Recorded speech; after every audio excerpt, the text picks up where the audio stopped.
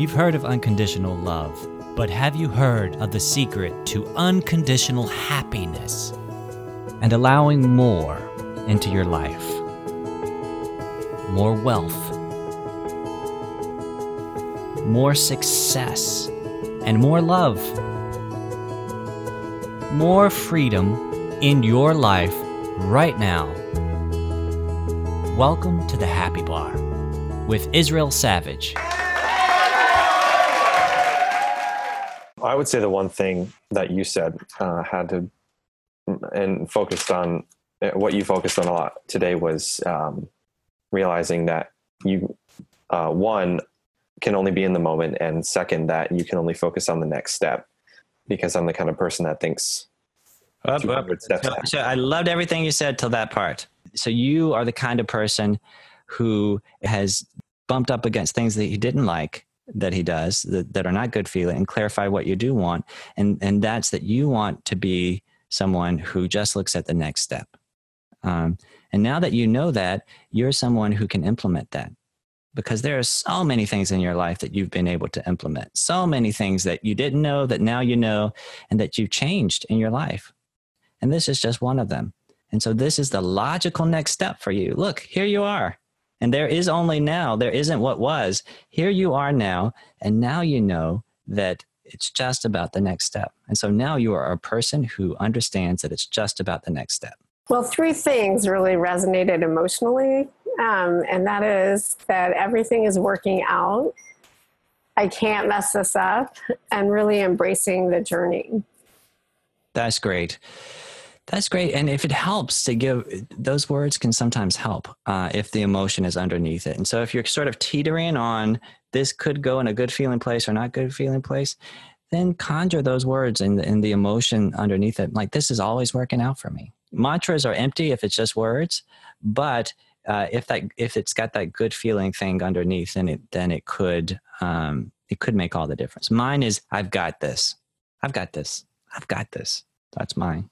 I really liked the embracing the journey. Because I feel like sometimes I start thinking about the future more than the now, or like just enjoying the moment, what's happening now. And then also just like finding that good feeling place, and also like using your emotions to like maybe play into your acting or your writing, because how you feel about something, it's portrayed with that emotion. Yes. Yeah, absolutely. It comes through.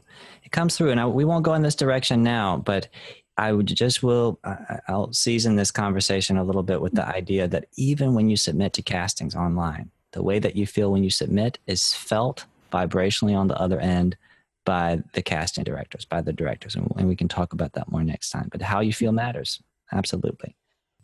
All right. What I really love about this is you are in control of your emotions.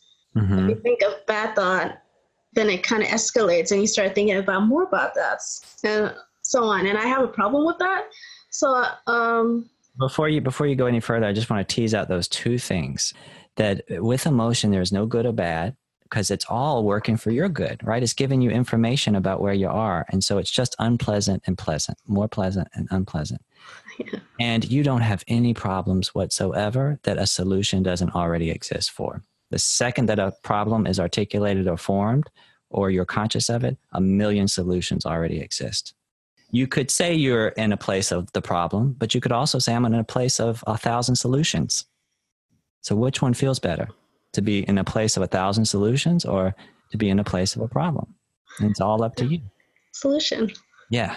And so that's where you are. So I didn't mean to cut you off, but I just wanted to massage that out a little. Oh, no, thanks. But yeah, so I think this will just help me emotionally wise and learning how to rethink, like reprogram my thinking.